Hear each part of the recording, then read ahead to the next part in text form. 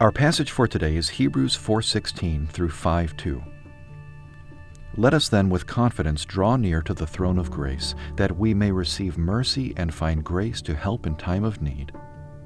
For every high priest chosen from among men is appointed to act on behalf of men in relation to God, to offer gifts and sacrifices for sins.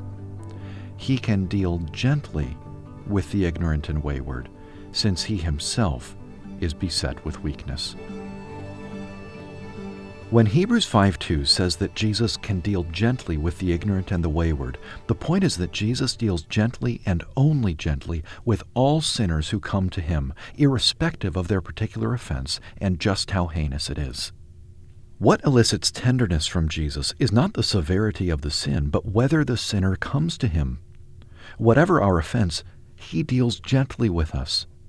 If we never come to him, we will experience a judgment so fierce it will be like a double-edged sword coming out of his mouth at us. If we do come to him, as fierce as his lion-like judgment would have been against us, so deep will be his lamb-like tenderness for us. We will be enveloped in one or the other.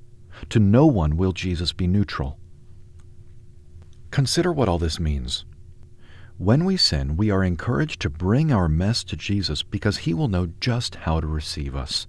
He doesn't handle us roughly. He doesn't scowl and scold. He doesn't lash out the way many of our parents did.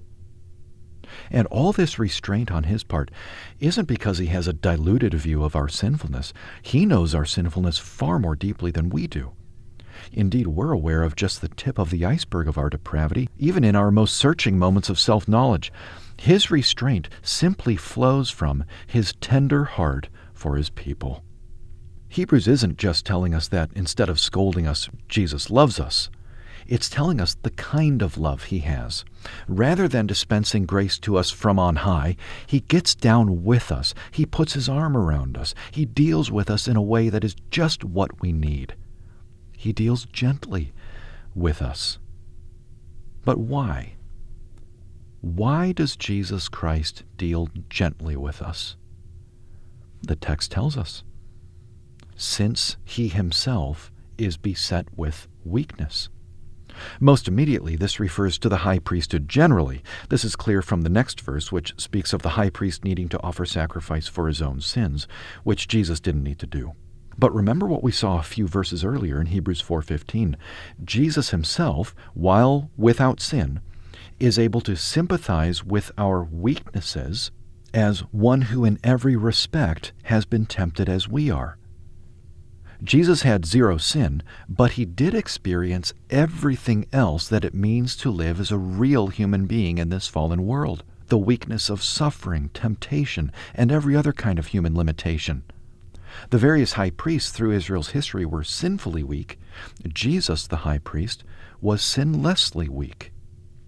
Contrary to what we expect to be the case, therefore, the deeper into weakness and suffering and testing we go, the deeper Christ's solidarity with us.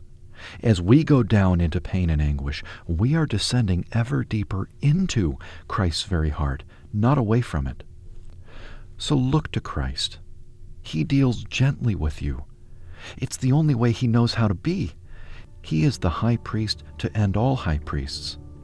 As long as you fix your attention on your sin, you will fail to see how you can be safe.